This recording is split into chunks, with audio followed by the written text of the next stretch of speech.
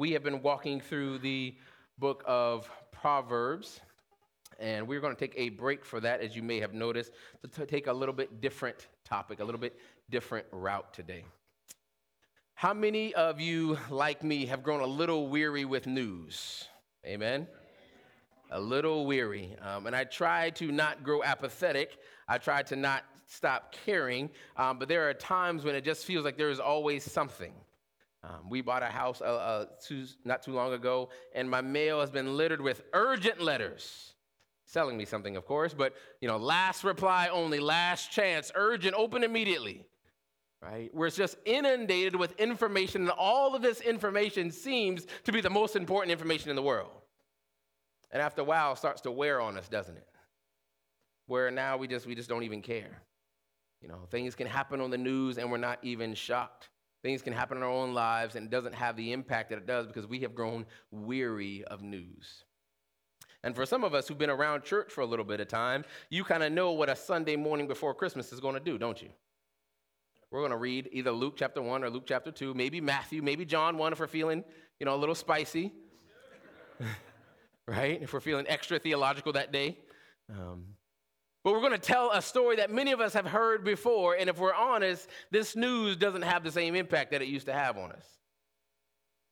Yeah, a baby was born, we get it, it's Jesus, I get it. Manger, got it. Wise men, shepherds, got it.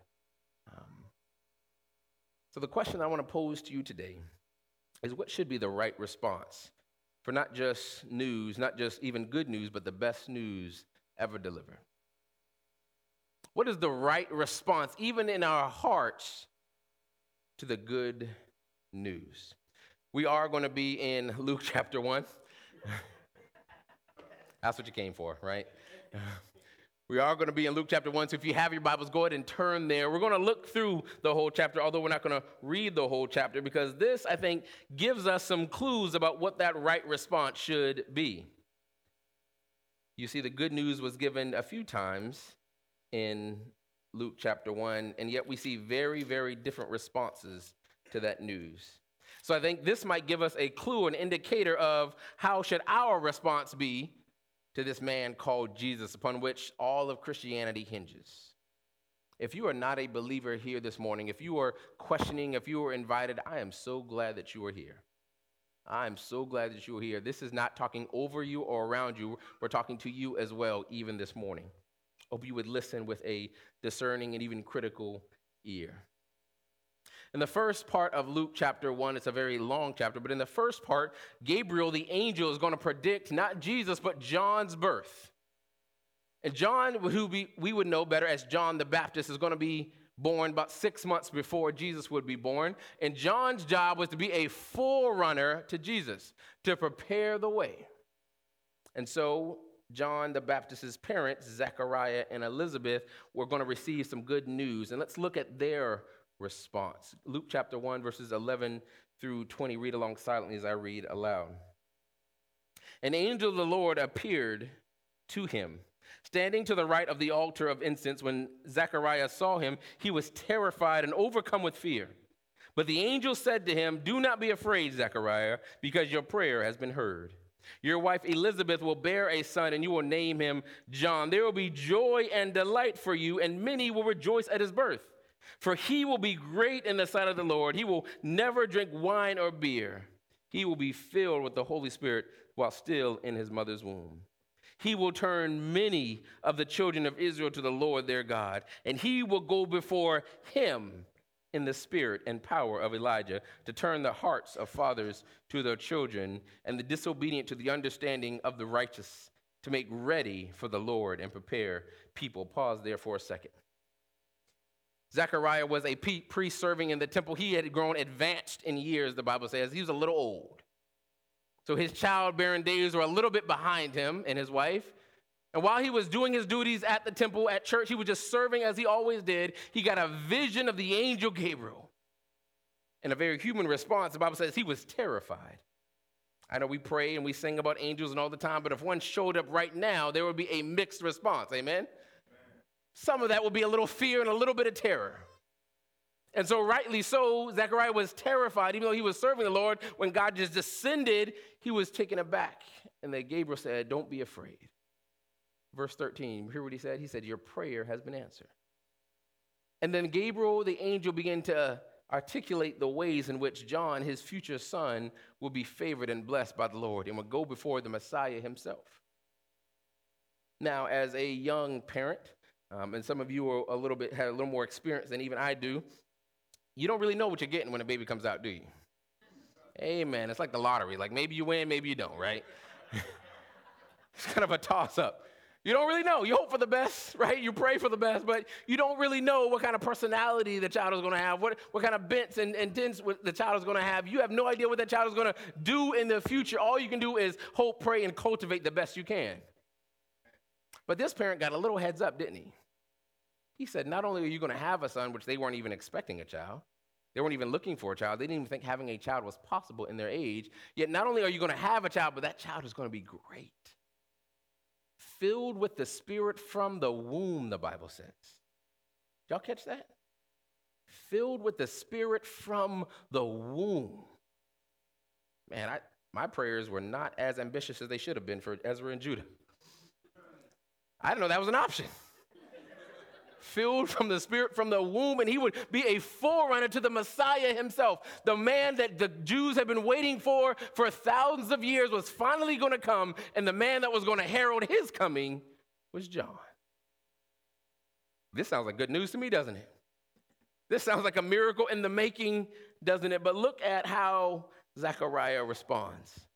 Verse 18. How can I know this? Zechariah asked the angel. For I am an old man, and my wife is well along in years. The angel, mind you, he is having a conversation with an angel, y'all. The angel answered him, I am Gabriel, who stands in the presence of God, and I was sent to speak to you and tell you this, what? Good news. Now listen. You will become silent and unable to speak until the day these things take place, because you did not believe my words, which will be fulfilled in their proper time. The story would go on to say that Zechariah lost his ability to speak until the baby was born. And so we find the first response to the good news is the good news rejected. And if I'm to be a little honest, I was Zechariah for most of my life. I'm counting down to the days when I turned 36, because that'll be the first time, I'm 34 right now if you're wondering, that'll be the first time where I've lived an equal amount of time as a Christian and an unchristian. I'm counting down the days that I can say that the majority of my life has been spent serving the Lord. But right now, that's not true. The majority of my life has been spent in the back row of a church scoffing at the things said from this very pulpit. Because I was a kid who was drugged to church like many of you, and so I had to be there, but I didn't have to listen, right? I had to hear it, but I didn't have to listen. And so I, like Zechariah, saw God do phenomenal things around me. And yet I had my questions. I had my doubts. And although Zechariah was having a conversation with an angel, one who sits in the presence of God, he thought that his wife having a child is one step too far. Now, mind you, 30 seconds ago, he probably didn't believe in angels, right? Probably had a loose theology for it, but never really probably saw one in his life. So his world had changed in 30 seconds, but my wife having a son, that's too much. And if we're honest, that's many of our stories, is it not? We see God do crazy things around us, provide healing and deliverance. Science itself stops short of providing real answers, and yet we still are stuck in disbelief. We have our questions, we have our doubts. And so we don't seek even the answers to our questions, we just reject the gospel, reject the good news. So what happens next? The next example that we're going to get is a young woman by the name of Mary. You see, she would hear good news from that exact same angel Gabriel, and yet she would respond very differently. Would you look at verses 26 through 38? In the 6th month, the angel Gabriel was sent by God to a town in Galilee called Nazareth, to a virgin engaged to a man named Joseph. Some of this may sound familiar. Of the house of David. The virgin's name was Mary, and the angel came to her, "Greetings, favored woman. The Lord is with you. Now, look at verse 29. But she was deeply troubled. I had an old man once say, when people start smiling in your face, check your wallet, right? An angel comes to you saying, hey, greetings, favored woman. It's like, oh, Lord, here we go. So God's about to do something.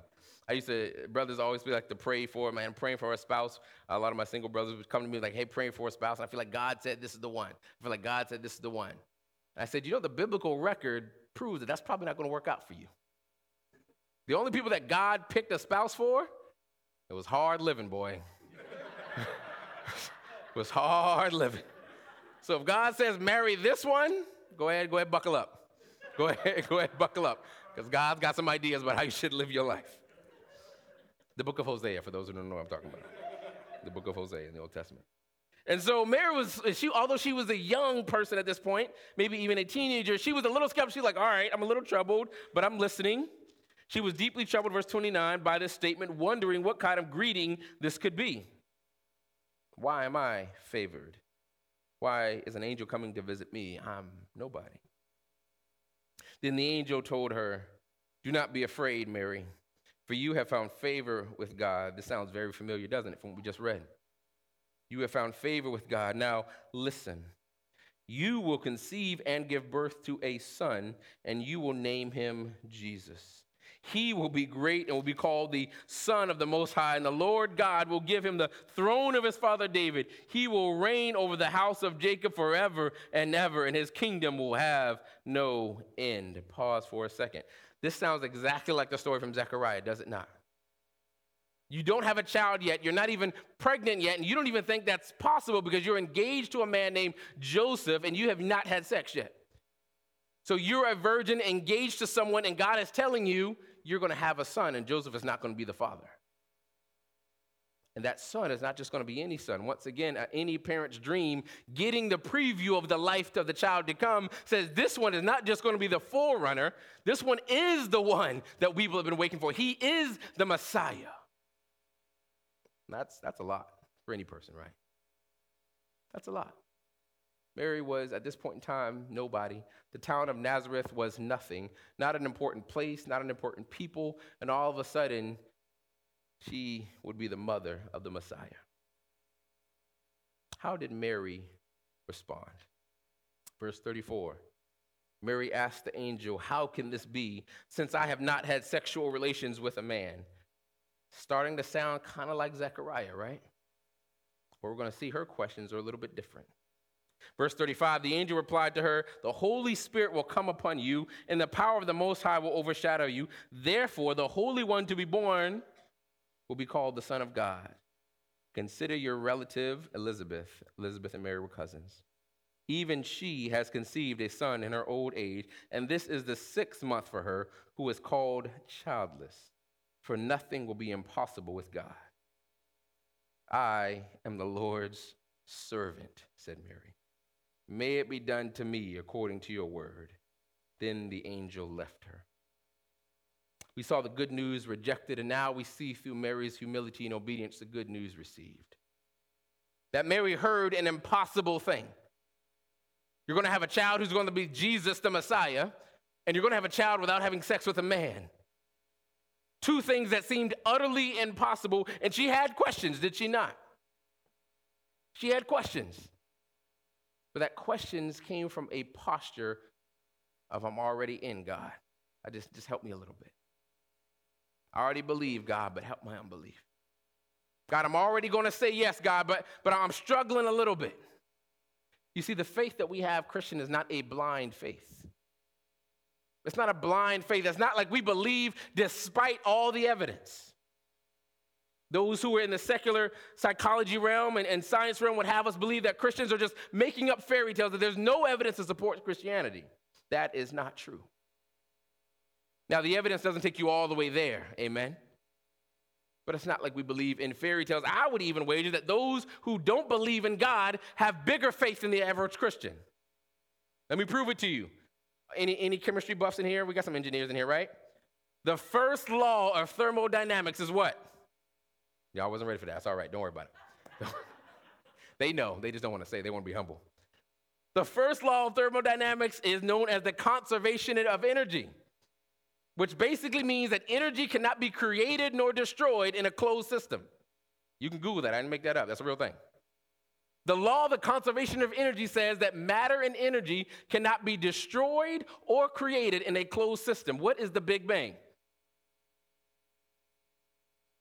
The atheist says something came from nothing. That goes against their own rules for science. We say that nothing can come from something. Nothing can come from nothing. Only something can come from something. So at least the believer says we believe in something that created something. So on face value, it seems to be at least more plausible than nothing creating something. So we don't believe in a blind faith. It's not a fairy tale faith. We have evidences to prove. We even see the angel Gabriel comforting Mary. So I know you're struggling, Mary. I know I just said two big things for you. But look at your cousin Elizabeth. She was called childless too. They didn't think that she would have a child either. And she is 6 months pregnant. See, even the angel appealed to outside evidence to prove that what I'm saying is more plausible than not. Amen.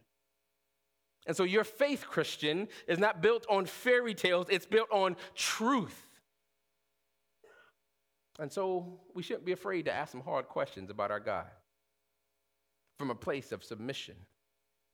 There are times where God will call you to do something. God will say something to you, and it will be a hard thing. And it's okay to ask some questions about, okay, God, I'm saying yes, but I got some questions.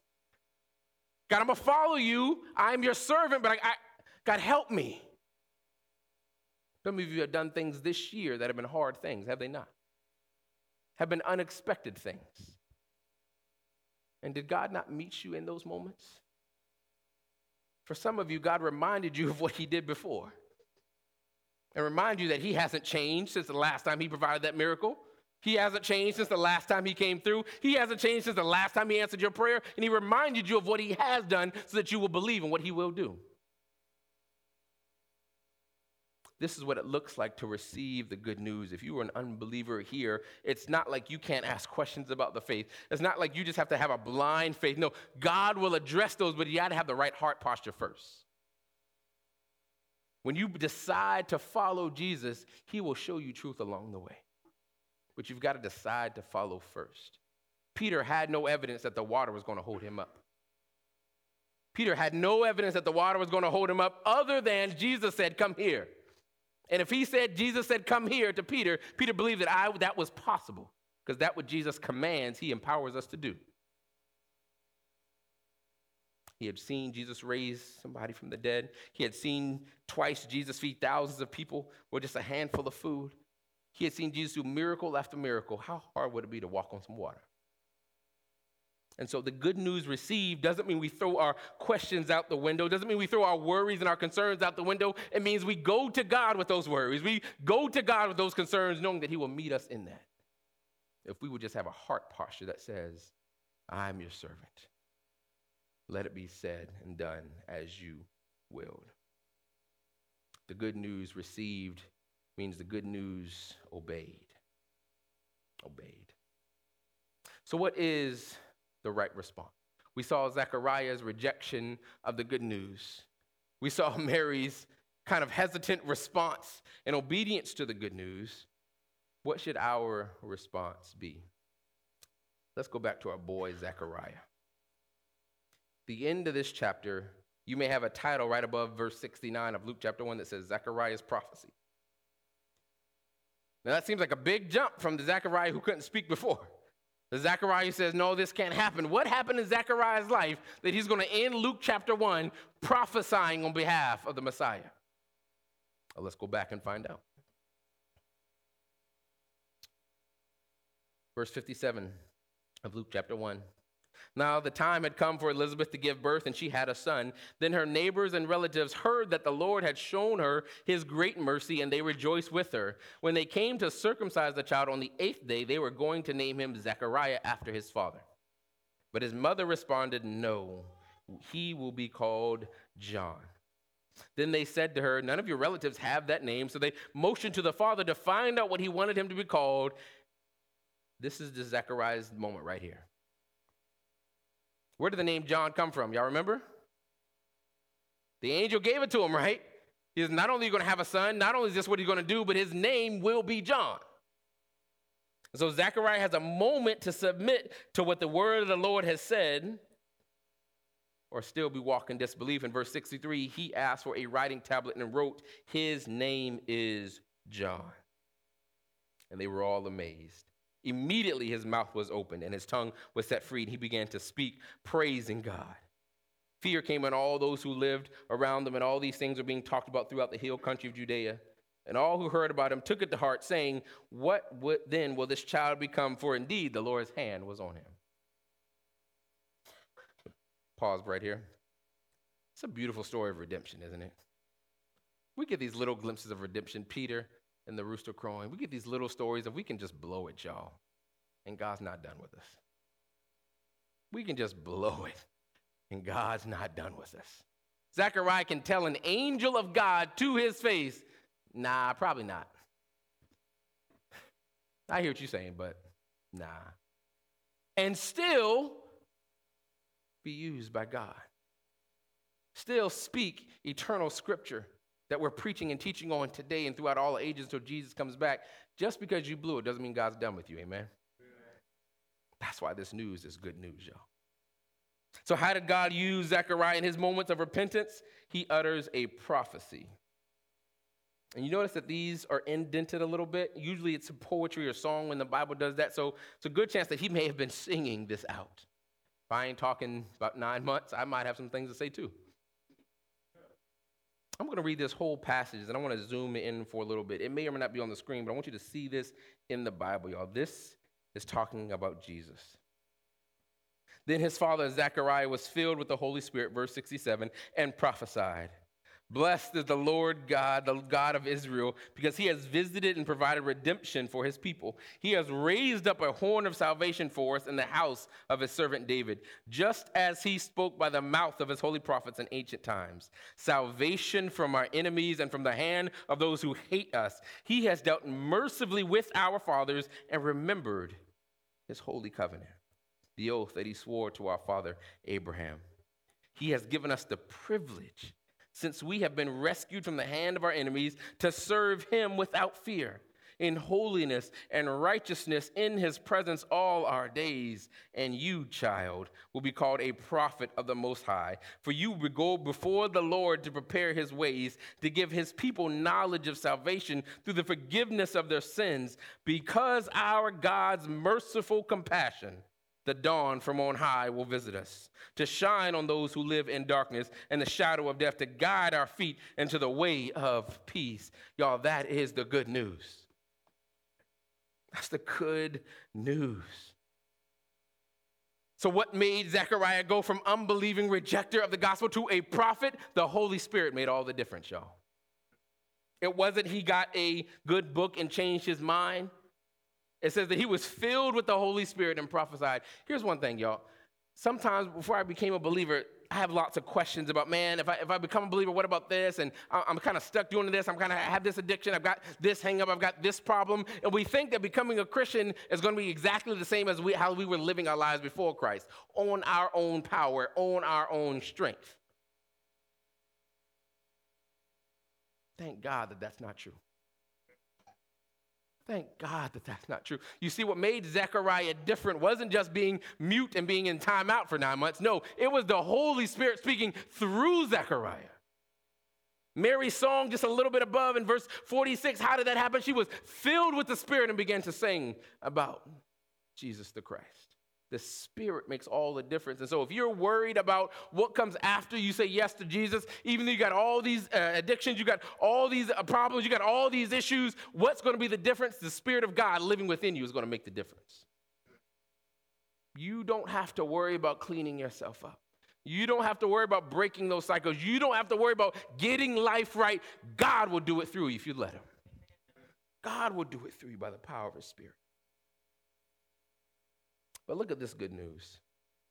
I'm going to zoom back in to verses 76 through 79 that I'm going to get out your way.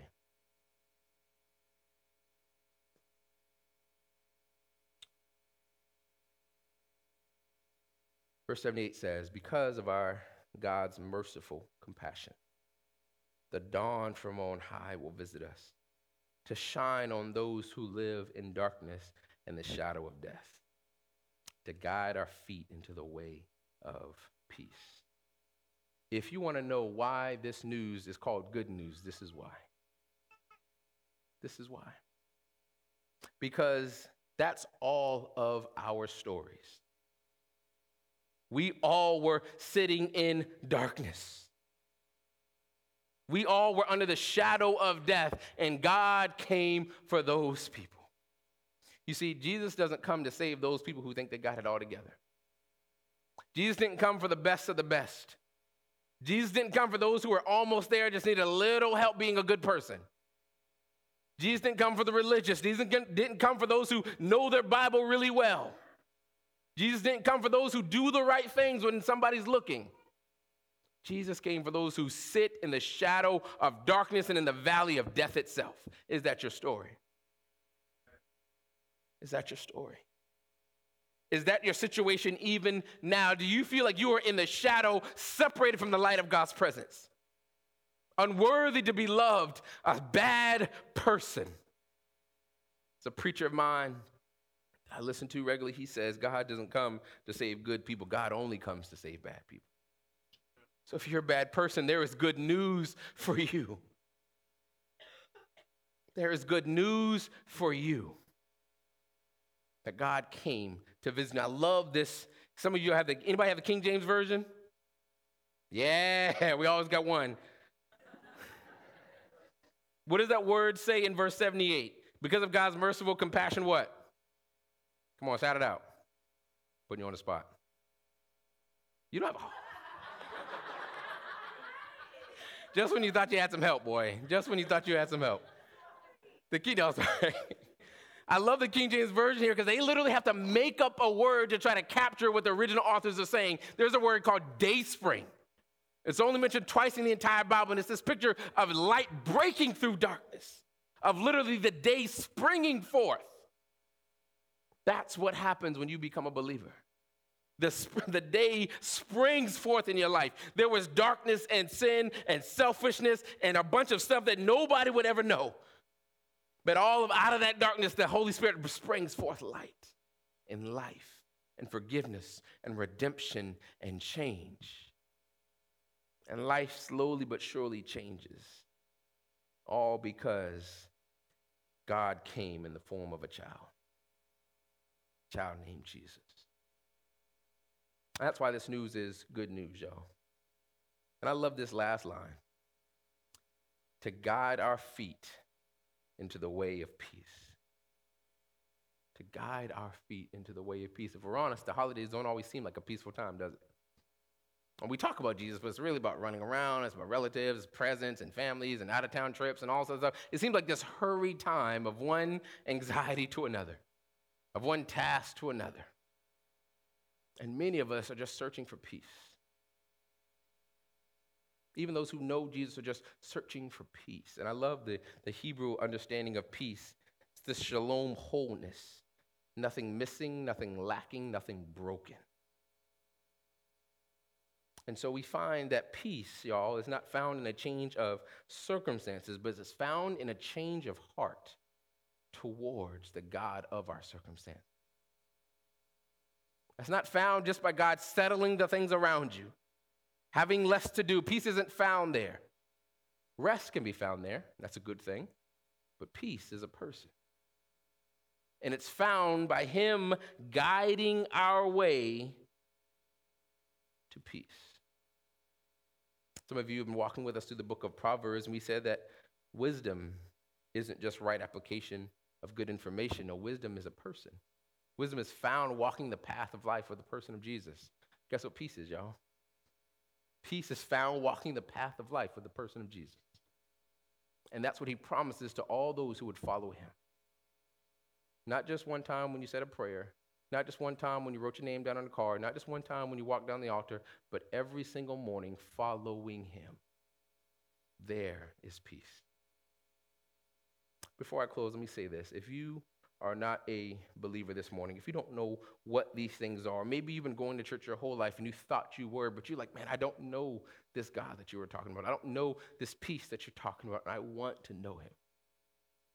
Let me say this. Do not leave this place without having a conversation. We're going to end our service in just a few moments by singing and standing and worshiping to our God. And while that's happening, there are going to be people right there at that next step station that are waiting for you, wanting to pray for you. You don't have to make a decision today. You may have questions, like Mary had questions, and that's okay. But don't let your questions lead to a Zechariah-type rejection of the good news. You see, Zechariah got another shot. We don't always get one. So today might be the day for you to respond in faith. And for believers, if you know Jesus Christ, if you've been saved, this is still good news for you. Amen. We're not just saved by the good news of Jesus. We are sustained by the good news of Jesus. You see, our heart wants to always wander into earning salvation. Our heart always wants to wander into a busyness for Jesus so that he would look at me and like me. Our heart always wants to wander that way, and we have to remind ourselves over and over and over, it's by grace alone, through faith alone, through Christ alone, we find salvation. And that's still true. That's true today just as much as it was the day that you first believed. And so rest in him. Trust in him, even when he calls you to do the impossible thing. Even when he calls you to do the hard thing, you will find him there if you stay in the path of peace. Amen.